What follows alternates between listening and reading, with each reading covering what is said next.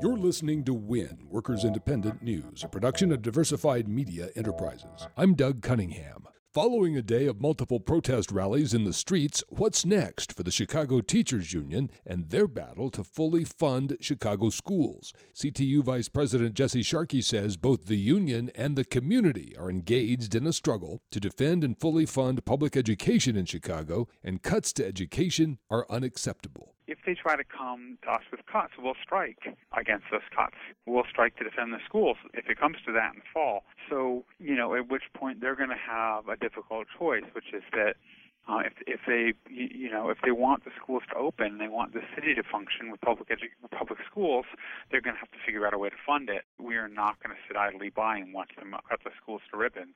Sharkey says Governor Bruce Rauner's bid to impose his agenda on the state legislature by blocking a state budget is an impediment to finding a funding solution for Chicago schools. Yeah, that's the real impediment. I think what it means for Rahm and the local, Chicago elite is that they're not the people who are calling the shots. They're really stuck in the middle, and they're stuck in the middle between a public and a union that wants schools preserved and doesn't want to see cuts, and a governor who is not interested in helping solve the problem at all. Allina Health is spending an estimated $25 million on scab workers during the nurses' strike there, more money than Allina says it will save by demanding nurses change their health care plans.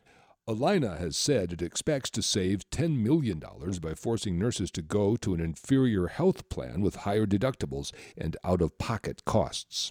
Nurses say they're striking over health care, staffing issues, and the quality of patient care.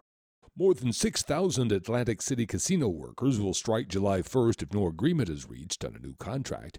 The workers represented by Unite Here, including at Trump Taj Mahal, want a pay raise above their current average of just $11.74 an hour.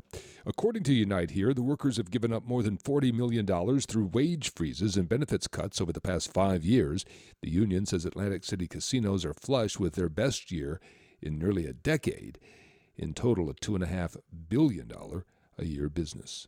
Brought to you by Union Active, your certified iOS and Android mobile app developer, offering high-quality, union-made mobile apps backed by a support team which upgrades your product to every new mobile operating system. Features, pricing, and examples are online at unionactive.com. Workers Independent News is proud to be heard on The Union Edge, Labor's Talk Radio. Live nationwide weekdays noon to 3 p.m. at theunionedge.com.